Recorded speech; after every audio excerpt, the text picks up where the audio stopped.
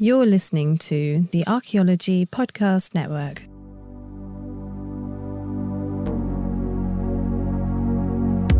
You're listening to the I Dig It podcast, a podcast where we talk about the student perspective of navigating the world of archaeology and anthropology. I'm your host, Michaela. And I'm your host, Alyssa.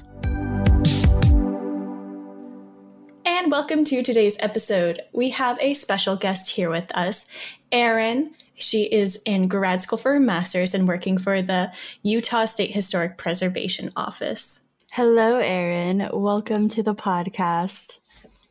How are we doing today? Just fantastic. So I have a question right off the bat. How did you find our survey so we can figure out where's working? So I have several social medias. I do a lot of social media at work. And so I actually follow a couple different podcasts on the Archaeology Podcast Network. And your survey came up and I was like, sure, why not?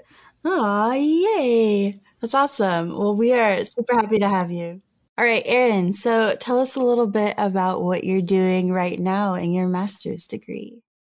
So I actually haven't started it yet. I'll be starting it in the fall. Awesome. At Utah State University. Congrats. Oh, cool. Thank you. I'm super excited. So what do you plan on studying? What are you interested in? So the degree is for cultural resource management and archaeology.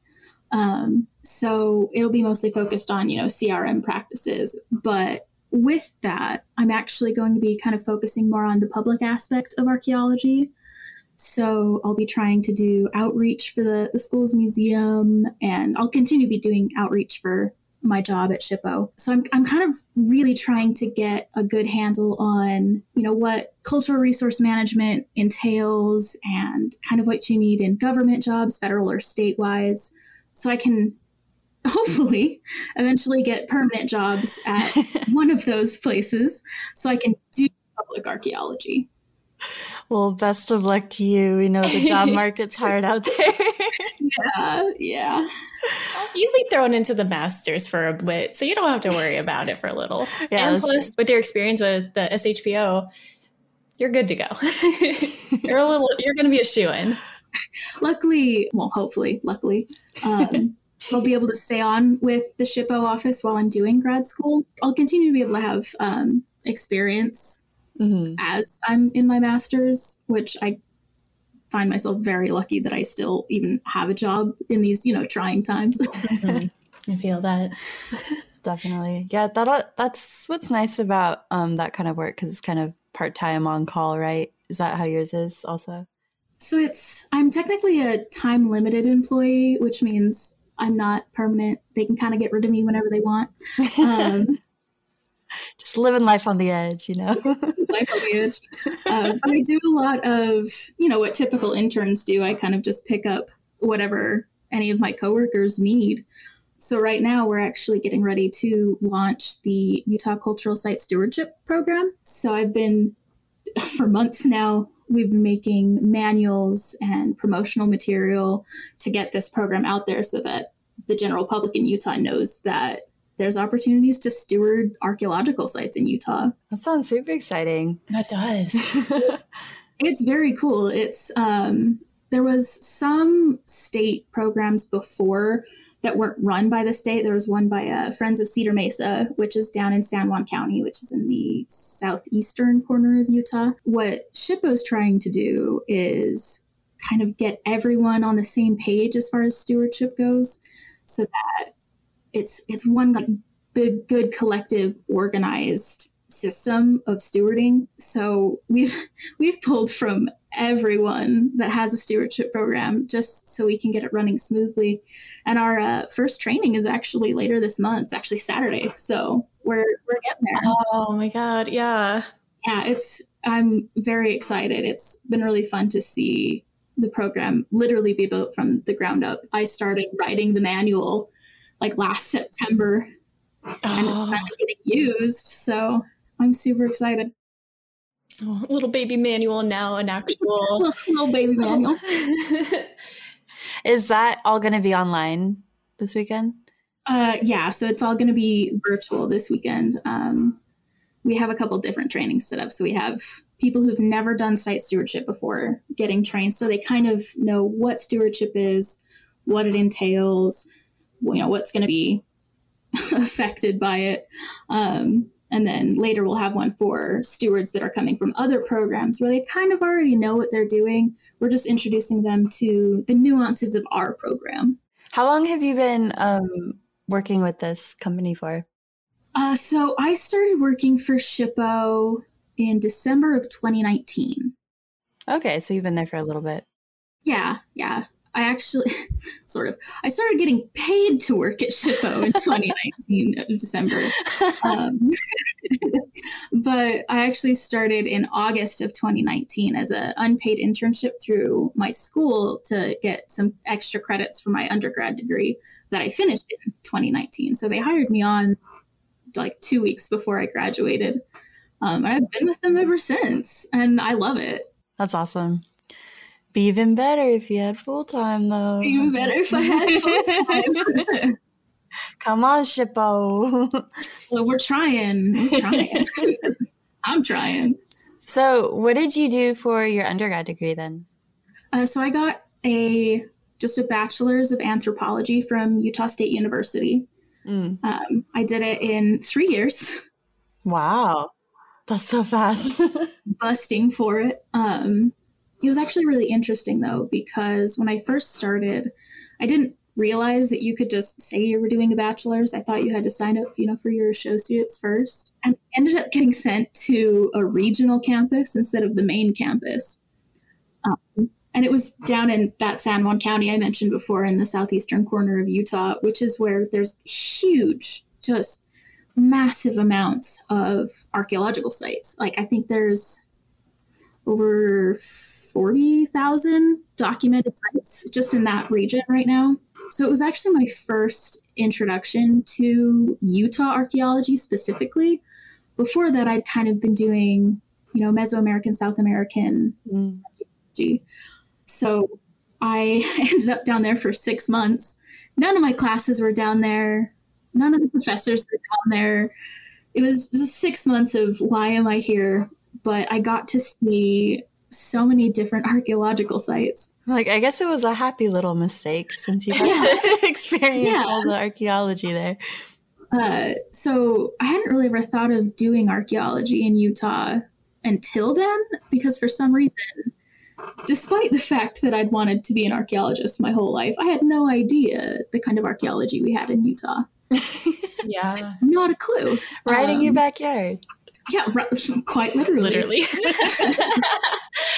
So to see these, it's all mostly ancestral Puebloan sites like cave towers, Hovenweep, just these gorgeous structures, the cliff dwellings that you always see, very similar to Mesa Verde. I just fell in love with it. I was like, oh my gosh, I didn't know this was here. I didn't know that we had this here. And so when I transferred to the main campus, which is in northern Utah, I just went all in, and now I'm an archaeologist in Utah. It's wild. What was your main interest in archaeology before everything? Did it start in childhood or it's innate? So one of the earliest things I can even remember is reading one of those super fancy Egyptology books. Yes. With the shiny cover, and you open it up and it had the parts of the sarcophagus attached to the pages. So as you flipped it, it would open. I'm having flashbacks. I know. So that's one of the earliest things I can remember. And so as long as I can even process, I've wanted to do archaeology. And when you're a kid, you say, yeah, I want to be an archaeologist. Everyone goes, oh, that's nice. That's great. You won't do that. Real job. That's a great dream. So I just kind of stuck with it. Most people kind of flip-flop and go back and forth between they want to do when they're growing up, and I just never did. I was always archaeology. So when I got into high school, I ended up being in band, and I did that heavily. I was in every band you could possibly be in. So a lot of people were surprised when I went into archaeology instead of music, but it's just the only thing I've ever wanted to do, and I can't picture doing anything else. So I can't even like pinpoint how it started. It's just something I've always wanted to do. I've gotten like a sense with archaeologists, it's like either a little bit later, like in your life, like after high school, or it's childhood. It's just like, yeah, I just knew. Always wanted to do. Always digging dirt. Dirt's dumb. I love From my dirt. first sandbox. It's like I was reading this book or watching this documentary on TV. It's just like, oh my God. Yeah, I wanted to be a lawyer when I was a kid. My mom was like, "You're really good at arguing. You should be a lawyer." Like from when I was a child. Sometimes you have to be really good at arguing in archaeology. Yeah, that's Yeah. true. Very true. Especially in academia, yeah. I think I'm in the right place. Cracks knuckles. Let's go. Let's get to the critical analysis. Mm-hmm. Yes.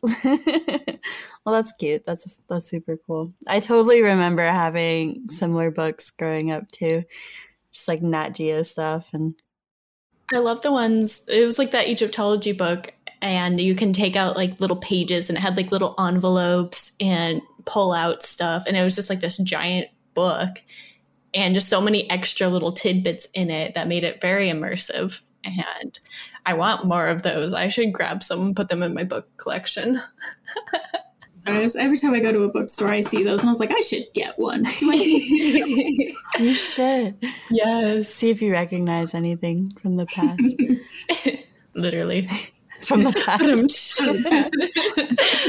Yeah, I was going to say I'm having like a strong flashback to this old archaeology computer game. That was based in like ancient Egypt, and you had to like do different puzzles like on the sarcophagus to like open trap doors and like lead you to the next puzzle. And did you ever play something like that, or is that just like that might be in my dreams?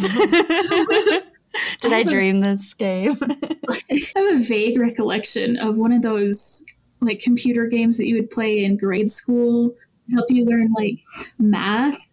And so you had to like look at the quote unquote hieroglyphics that was actually just math and do those. I played that to the point that I could finish it in like 30 minutes. Was it one of those like Jumpstart games? Yeah, I think so. Oh, Yeah. Wow, Jumpstart. I'm gonna That just look it unlocked. up. I'll link it in the description. That unlocked so many weird emotions. I know. The first games to teach kids how to do things, and now it's the entire internet teaching kids how to do things. It's crazy. It is us, the kids. Yes. Wow. Wow, crazy.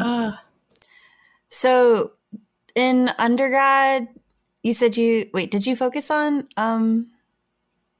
like Utah? No, wait, Mesoamerican. Okay. So you were studying Mesoamerican in undergrad then? Yeah, so at Utah State, they mostly do Utah archaeology or Great Basin American Southwest archaeology, because that's where we're obviously located. So in my own kind of like personal study, I was looking to Mesoamerican and South American because it's always fascinated me. I love it. But because all of my coursework was around, the Great Basin American Southwest, that's what I was getting inundated with. And at the time, I was like, this isn't what I want, but I got to do something. So I almost wish I could go back and maybe pay a little bit more attention, because now I'm, doing Utah archaeology, and I love Utah archaeology and Great Basin archaeology. And I wonder how much I missed in those first, couple courses when I was like, oh, this isn't what I want. You're too focused on what you didn't have. Yeah.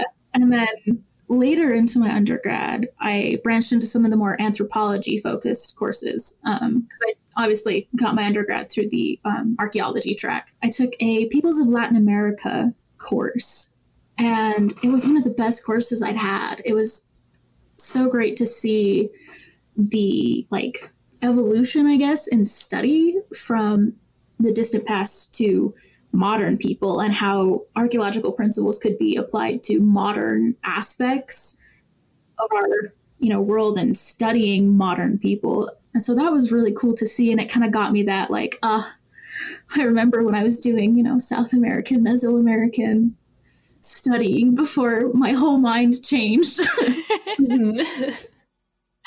Back when I was an ignorant freshman. A wee little bab. Just a wee bab. I mean, you could still try to compare and contrast Utah archaeology with South America, just with and the there's indigenous people. There's a lot of overlap. Like there really is. We see, trade networks that go down into Mexico from the American Southwest. So we find macaw feathers, which are obviously not native to Utah. There's chocolate drinking cups. There's all these signs and indications and evidence that there were at least trade routes, if not direct contact with what we would now call, Mexico, South America. At the time, obviously, there's not those kind of borders. So there's a lot of overlap, especially in, again, southeastern Utah, if you're noticing a trend. So it's not out of the realm of study at the same time, but it's definitely not the focus anymore, for me, at least, obviously. So it's been interesting to kind of have my own personal study background of, Mesoamerica, South America, and see just how closely related it really is to Utah archaeology. It's all connected anyway. I need to get me a chocolate drinking cup. I was going to say how it must be cool to be able to use that past experience and research that you were doing into what you are currently doing. So it's not like any time was wasted, but no. I totally see. It's like, I kind of wish I paid more attention in those courses. Yeah. So then all like the connections would be even greater. Yeah. I remember one specific class I was taking, and we were talking about kind of how corn made its way to the northern reaches in the United States, and how it obviously comes from South America and Mexico. And my professor asked the question, why do corn kernels matter? Like, why did the amount of corn rows matter on corn? And at the time, like I said, I wasn't really paying as much attention as I probably should have been. And I thought he meant like the actual rows that corn was planted in. I was like, I honestly don't know. I don't know. And it was in that moment that I was like, I should pay more attention because this is actually really interesting. My own state actually has really cool archaeology and I should pay more attention. Like, I can remember that vividly as like the moment I was like, hey, I actually find Utah archaeology really, really cool. Maybe I should focus on corn. It all started with corn. I was eating this corn on the cob and I was just like, yes, archaeology. Why? When? Where? That'd have been cool if you're learning about it in class while you're eating it. It'd be this whole immersive experience all in one.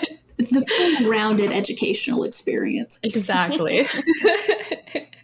Or it's like some museums have like little tasting sections. It's like, oh, this is how this would taste like. There's in England, in York, which is where Alyssa and I both got our masters, there was this York chocolate story. And it kind of like put you back into the past and through native people making cacao and all this stuff, and you were able to like sip on this chocolate drink that they made at the chocolate factory. And so it was just like this whole like, this is the chocolate that came from the ancestors like thousands of years ago. I mean, it wasn't, it was just made at the factory and all this this current stuff. And so it's just like, oh, nice, the past. It's like I'm there. And there's like 180 screen that was like putting you into, I think it was in Mexico, and it was just like, oh, this is how like it was jungle, here it is. And it was funny. It was great. Highly recommend. Chocolate. Corn. Anything chocolate related, right? Maybe not chocolate. Oh, I mean chocolate corn, chocolate popcorn. That works. Chocolate popcorn is good. Yeah. I was going to say not chocolate and corn, but no, there's a way. It's a variation on corn. Yeah. Anyway. We can talk about chocolate and corn for hours. Honestly. I actually just met someone who wants to get a corn tattoo. So that could be a good way to commemorate your archaeological experience. It's like, Heck yeah. corn tattoo. I mean, it would, toss up the traditional trowel tattoos that everyone. Exactly. This one actually has meaning. Cool. Corn. And you could say it's corny too. Oh my God. God. I'll let you leave this call. Leave myself out. Please. The exit button's right there. Oh, it's so corny. It's got puns. I don't know. Puns make the world go round. They do. It's true. Yes. I have a whole playlist for excavation that is just puns on digging. I have one literally just called The Dirt. Oh my gosh. You have to share this with us. It's on Spotify. You can find it easily. It's just called Digging It. I found it. The dirt, the cave, dirt on my boots, the shovel window, dirty imbecile, grave clothes, finger to the bone, Oh my broken God. bones, grave, bury me face down, grit, sweat, and love. Dig your roots, shovels and dirt, dig a little deeper. It just keeps going. Oh my Maybe God. we'll post all of Erin's photos with like a sound clip from her playlist. It's a highly curated playlist. This is beautiful. This is so detailed. Like I have Poor one, man's gold. Oh, what a mood. I have one it's banded Clovis. I'm following this. I add to it all the time, so I never knew that I needed this in my life. And now that I have it, I can never live without it. it's what got me through field school. Do you have I got my digging. Do you have the Lion King song on it? Which one? Oh, the Dig a tunnel, dig a tunnel. I don't, but I can definitely add it. I'm adding it right now. Love it. There's my contribution. It's a gift that keeps on giving. And some of them you got to listen to get why I put them on there. Mm-hmm. Because like one of the later ones called On the Railroad, and the first line is "Give me a shovel and I'll give you a hole." So I guarantee all of them have something to do with excavations somehow. I believe it. I was never doubting this. I'm totally going to listen to this like the next, like on my commute to work or when I'm in the field and I can listen to something. So it'll be in my ear holes soon. Now we got to put some like corn songs on there too. Well, I have like Rattlesnake Shake because we deal with rattlesnakes out here all the time. Yes. Just I have to find a good song about corn now. Ticks and nettle. So we talked a little bit about like some of your goals for the future. Would you like to expand more on that a little bit? Sure, yeah. So obviously I'm really invested in public archaeology right now. Definitely not the hill I thought I'd die on, but here we are.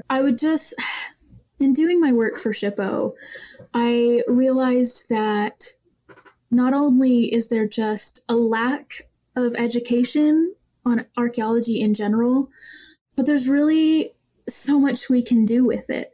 There's so many aspects and concepts in archaeology that we could be teaching to K through 12 students to get them, involved and invested in archaeology from a young age. So I would really like, and I'm kind of doing this with my work right now, but to create curriculum that teachers can use to not only teach the curriculum that the state requires and the standardized, testing or whatever, but then use it archaeology, because everyone thinks archaeology is cool.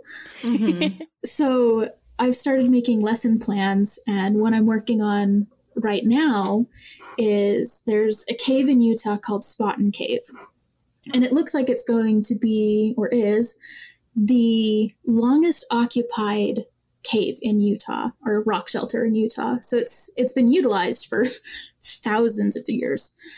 And so I'm using the stratigraphy from the cave to teach the law of superposition, the law of horizontality, stratigraphy to 7th and 8th graders. They get to learn a little bit of archaeology, but then they still get that necessary, science core aspect. Wow, I love that. I really love the idea of it, and I think we could do so much with it and really get archaeology into a general educational, environment, because like we kind of talked about earlier, I've lived in Utah my whole life, and I had no idea about the archaeology we had here, not even an inkling. And I'd really like to change that, because as an archaeologist, so much of our data comes from the material culture and these sites, but they're getting destroyed and they're going away because we're loving them to death. I mean, truly, yes. There's a lot of public sites that people can go to in Utah, and they get a lot of visitation because they're super cool. Cliff dwellings, rock art, rock imagery, they're incredible. And so they get a lot of visitation, but a lot of people don't realize that some of their actions and behaviors can affect the integrity of these sites. So, and you see it a lot with rock imagery. People will carve their names by it or try to repeck the images. And for a lot of people, it's not, out of a malicious intent per se. They just want to have their mark there too. They want to be involved. They want to be a part of this record, which I think is a very human reaction. But because they didn't get an education or any sort of information on how to treat and be around archaeological sites, they unintentionally damage them. And so many studies have shown that the earlier you can get people invested in something like archaeology, then you're going to have a greater rate of change. So if we can get school kids to care and continually get school-aged kids to care, they'll continue to care as they grow into adults and start visiting these sites. So in theory, we would see a decrease in, vandalism and unintentionally destructive behaviors at archaeological sites. And so that's really, I guess, the end goal for me is to make it so everyone has an opportunity to learn about archaeology and the sites and how to visit them and what behaviors are going to cause damage and what we can gain from sites and why we need things to be left where they are. Out here we get a lot of projectile points, and they're cool. I mean, everyone thinks projectile points are cool. The arrowheads made out of obsidian, they're neat. They're really, really cool. And so people will pick them up because they're interesting. But once you do that, obviously, we lose all context for that particular artifact, and there's not a whole lot an archaeologist can gain from that artifact anymore. Especially in Utah and the United States. It's a little different everywhere else, obviously, but the majority of the people on the landscape are not the descendants of the people that created those artifacts. So there's this extra layer going on with the archaeology here that it's really kind of a fine line to navigate, because it's a whole thing around respect and, for descendant communities and the tribes out here. And it can be difficult as, a white woman being an archaeologist to explain to people that, one, it's a thing about respect. It's not yours. It's not mine either. One thing we're kind of struggling with, and I think it's just, it's getting better, but it's kind of just a product of the times, I suppose, is we're really trying to get more of these descendant voices into archaeology. For so long, it's been, very white. Very white. Very. And, in the earlier days of archaeology, it was predominantly men. So we're starting to see this narrative evolve to include the voices of the people that actually come from these cultures and heritages. And we're getting more of women's narrative in archaeology. And I think that's because we're starting to see more of the education find its way into schools. More people are learning about it and realizing that, we can only do so much. At one point, the public has to be involved to protect these sites because, unfortunately, there's not enough archaeologists to patrol these sites, if you will. There's over 100,000 documented sites in Utah. There's not that many archaeologists in Utah. That's more than 5. It's a little. So that's kind of why I got so involved with the stewardship program that we're making, because I want the general public to know what we have and to be able to appreciate it. And to make sure that these sites are still around to be appreciated, the public has to get involved. That's the only way we can, keep eyes on these sites, for lack of a better term. So the stewardship program, I think, will be really amazing because a general member of the public can sign up and they'll get assigned a site, and it'll be their site. They'll have some form of ownership over it, I guess you could say. Where it's theirs to go and monitor and help protect. And it helps archaeologists because, we get enough people that the sites can be monitored more frequently than what we could do just by ourselves.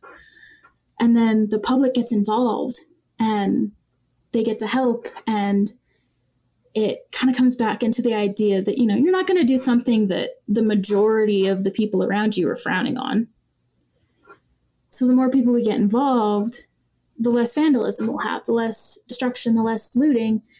And it also offers, an opportunity for people who don't know the archaeology in Utah to get a taste of it and to see, this is how you visit a site. This is why you leave artifacts where they are. And, just kind of the protocols of visiting sites. There's an organization called Tread Lightly, and I'm sure they're in other states, but obviously I kind of only know what they do in Utah right now. But they have a Respect and Protect campaign, which is basically getting imagery and verbiage out to show people, maybe don't walk on the structural walls or don't take pottery, respect and protect our cultural resources. And I just really think that involving and including archaeology in a K through 12 education setting is really going to help the general public understand not only what archaeology is and what archaeologists do, but why there's certain behaviors at archaeological sites that we shouldn't do and shouldn't be done. So that's really like my end all be all is I just want more people to know. They don't need to be archaeologists. If they want to, that's great. That's fantastic. But I think everyone benefits when we understand the landscape we're on. And to do that, we need archaeology. Clap. Thank you. Round of applause. It's like when you're in elementary school, junior high, high school, just learning throughout your adolescence, you're told about these historic sites that existed thousands and thousands of years ago, so they just don't exist anymore type of thinking. And then they just immediately go to Europe. And so when you're talking about that, it's just, you're able to even like visualize like being taught this in school, just like, oh, these sites, they existed so long ago, they don't really matter anymore. They don't exist. But they do. They're like in your backyard. They're on your doorstep. They're everywhere. And still in use today by still Indigenous communities. Exactly. And it's just that narrative that's being said that is one of maybe privilege and just ignoring facts and what's around you and erasing history as well. And yeah, like that stewardship, amazing. And the education part and having people learn and respect the land and everything that's on the land is something amazing. I have a sibling who would go to Joshua Tree and found an arrowhead, and he's like, I'm gonna take this with me. This is like later on when he's telling me this, and then he's like leaving with it, and then he gets this like dread feeling, and he's like, I'm gonna put it back. So he puts it back. And after he told me that, I'm like, dude, you don't just take things like that. And then he tries to like argue with me. I was like, well, why not? It's just there. And I'm like, dude. And then he's like offended that I'm mad or upset. And I'm just like, dude, check yourself. It's kind of just that whole mentality where it's on the ground. Nobody's using it. It's mine. I like this. It's like you were saying, like, just protect and don't take things. And it's about respect. Exactly. And one of the really cool resources we've made at the State Historic Preservation Office, and we're working on getting them kind of out into the public, is we're calling them artifact guides right now. I don't know if that'll be the final verbiage on them.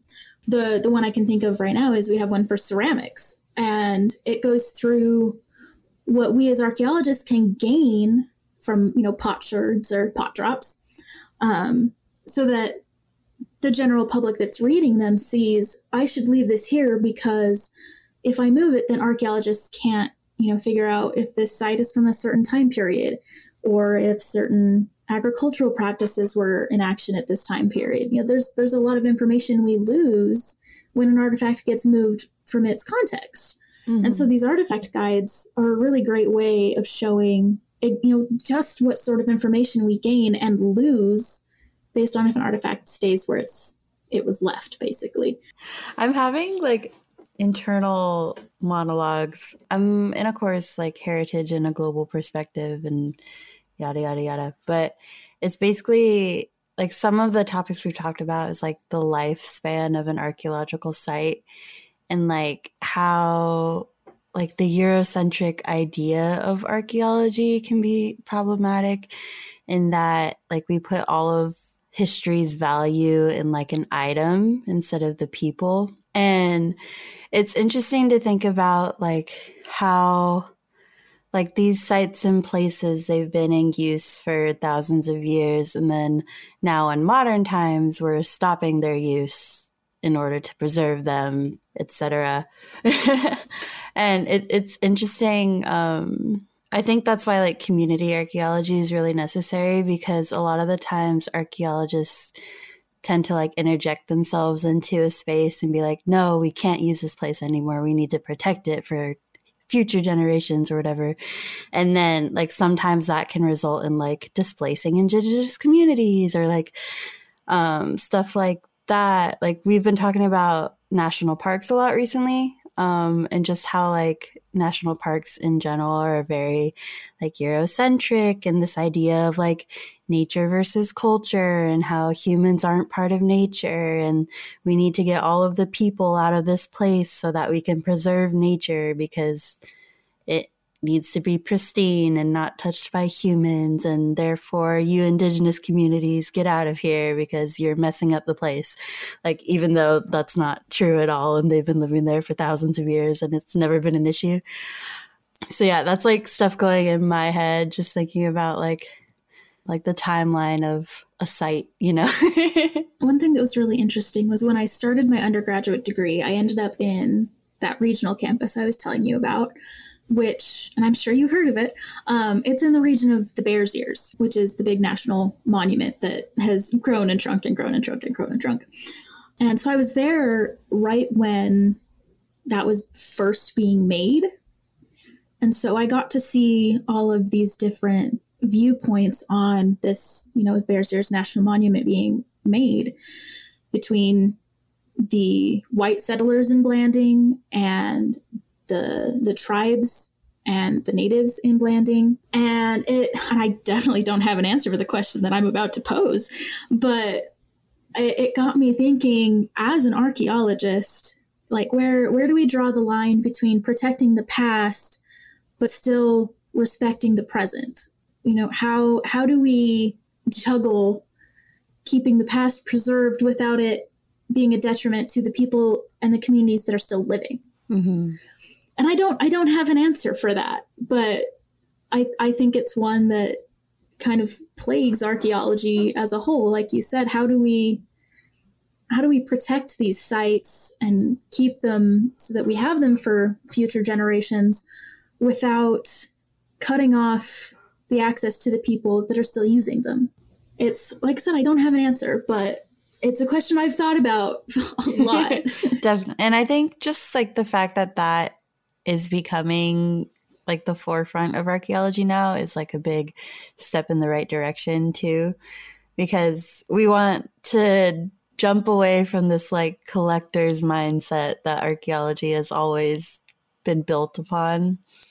And like, it's not our space as white people to determine what site is important and what should be kept just because it looks pretty versus like another site that isn't as aesthetic but has like more cultural value according to like indigenous populations. So yeah, I think as long as there's like community involvement of the people who are actually there, and the people who are actually there are on these projects making the calls, I think that's like the ideal situation for all of these. So. I'm definitely seeing it go into that sort of direction too, which is really cool. And yeah, it's just not always about that collector mindset, but about the people, and especially how a lot of people have been displaced forever. And so it's just like giving people the voices that they deserve, and people are people, and listen to, it's like everyone learns about European history and all this sort of history, but some people don't actually learn about their own history unless they seek it out and they dig through a bunch of different rabbit holes just to find what they need to find. So I definitely see like a lot of ethical implications of trying to have this sort of community aspect arise, especially because a lot of other people kind of see it in a different way, and then everyone just doesn't, I mean, nobody's going to have the same thoughts. We're people, we all have like different ideas, but heading to that sort of collective mindset rather than very individualistic or very like what's going to benefit me and my institution or me in this museum, but very like what's going to benefit everyone here. Yeah, and I think that's one reason, at least in my own personal experiences as an archaeologist, that I'm seeing this trend change in regards to the attitude towards public archaeology. There's still a lot of older archaeologists that when you say, yeah, I do public archaeology, they go, well, that's pointless. Why are you doing that?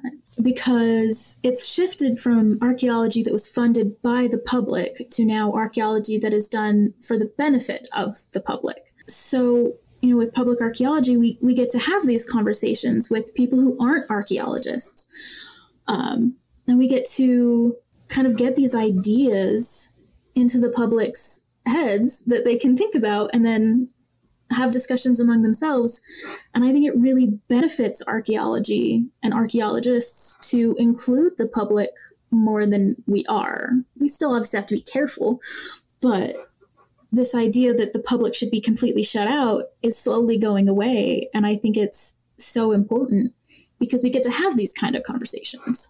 And we'll be right back after this break. Well, so when I was younger, I was hit by a car. Oh my God. And sorry, it's not funny. No, it's kind of funny. It's kind of funny.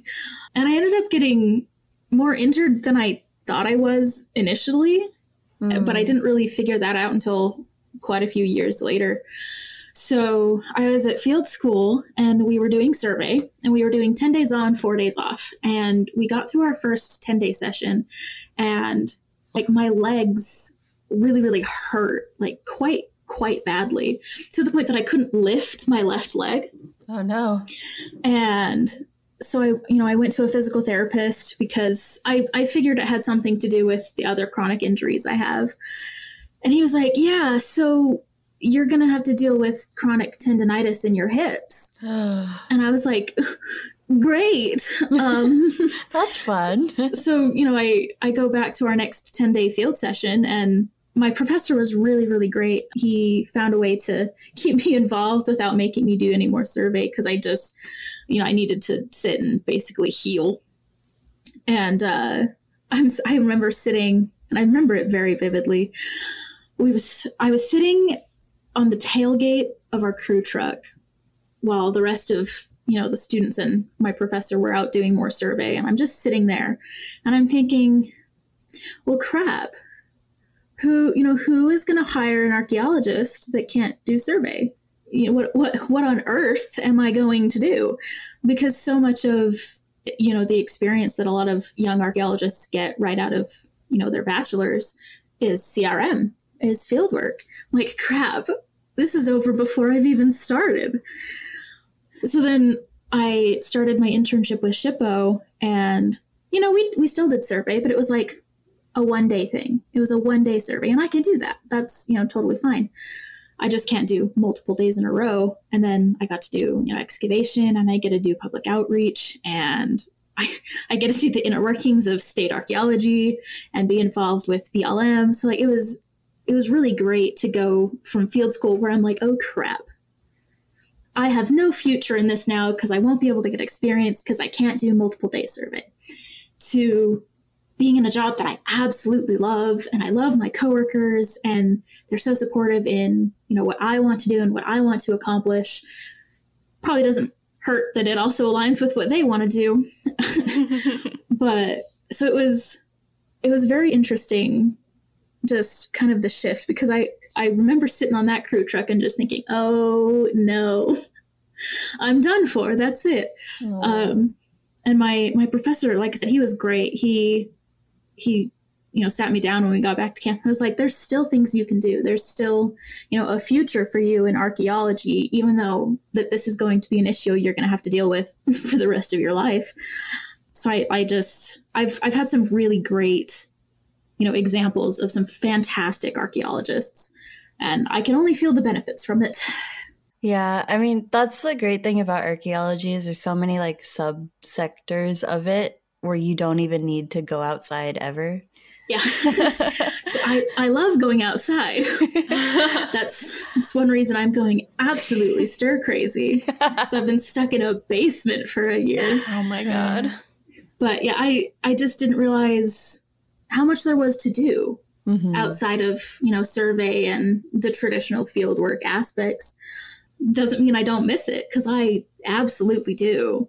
I would love to be able to do, multiple day surveys and, do the sleeping in the tent thing for 8 days. And like, I really enjoy that, but I made the mistake of pushing too far at field school, and I ended up having 6 months of downtime of healing because of it.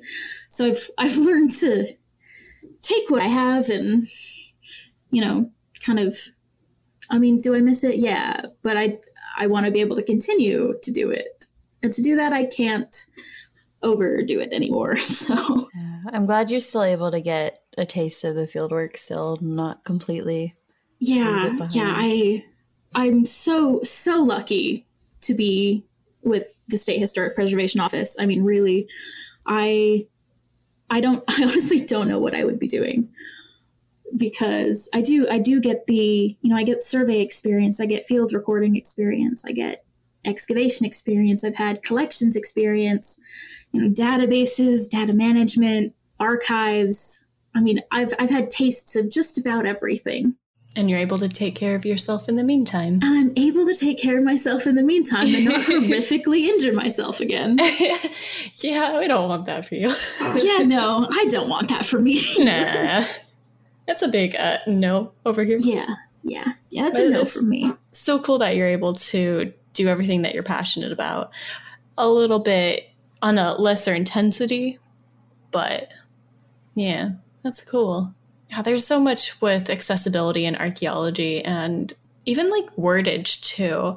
Alyssa, do you remember that time on Twitter, on the archaeology Twitter for the University of York, where one of the professors was doing this fieldwork experience? And he tweeted something being like, oh, the rite of passage as an archaeologist doing field walking. And people were just like, yo, dude, how's this a rite of passage? Like, some people who are archaeologists can't do this. It was this whole debate online. And it's just like, interesting. Became a big thing. It's like, he's like, I'm so sorry. I didn't realize like me by saying this was doing this. Well, I think it's so hard because, the traditional aspect or, idea of what archaeology is is that, you know, walking for days on end or camping and digging for days on end. And that's, I mean, it is an aspect of archaeology, but it's definitely not the only one. And I wouldn't even say it's one of the biggest ones. And I feel like a lot of not only, you know, younger K through 12 kids, but also college age kids get really left out of what they could do, because it seems like we are so focused on that field aspect that they don't get to know that there's a whole, you know, there's museum collections, there's lab work, there's research, there's so much you can do that isn't the field work. And I just feel like that doesn't get highlighted as much. So there's so many people that don't know that they could be doing something they love that is accessible, because it's just not talked about. So go find your subsect of archaeology. Go find your subsect of archaeology. Maybe that's something else that can also be talked about when talking about archaeology to middle schoolers, high schoolers, elementary school. It's like, It's not all about dirt. it's not all about dirt. Let me tell you, space archaeology. Amazing. Mwah, 20 out of 10. Very biased about that. Not really. I would love to be a space archaeologist. That'd be so neat. And I mean, the moon landing does fall under that now. It's like, Wow. let's go to space. Maybe not. When technology is like a little bit better in like 100 years. Someday. Put me into like one of those cryo tanks or something and preserve Yeah, where you me just and fall then asleep. wake me up later. Yeah. That's what I'm here for. And I hope that becomes a thing while we're still here. Remember to put all your loved ones in there too. Yeah. Yeah. Anything you would like to leave with us or the viewers? The listeners? Or any advice you'd like to give to people thinking about entering archaeology? I mean, on that aspect, I think it's just there's so much more to do than you realize. And don't ever get discouraged by what other people say, because there is a place for you in archaeology. No matter who you are, no matter what your abilities are, there is a place for you. You just have to find it. Yes. Second that. Third that. Can I fourth my own? Do it. Oh, it was so nice having you here today with us, Erin. It was lovely to chat. Thank you for joining. Do you have any social medias that you'd like to promote or have people look at /follow /anything? Or websites.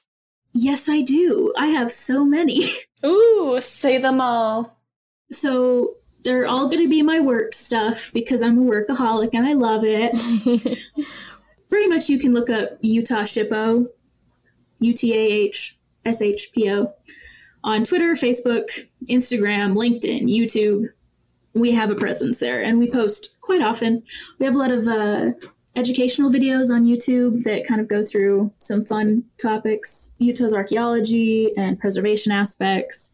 And then I also have the Utah Cultural Site Stewardship website, which is where you can learn more about kind of what we're doing with stewardship. And from there, it links you to the whole SHPO blog. And we have articles upon articles and pictures and videos and just a lot of resources if you're interested in learning more about what stewardship is. Amazing. Amazing. Be sure to check all those out and get involved and learn some more things. And that's a wrap. See you all next time. Or hear you all next time. Yeah. Yeah, Anyway. yeah. Bye. Bye.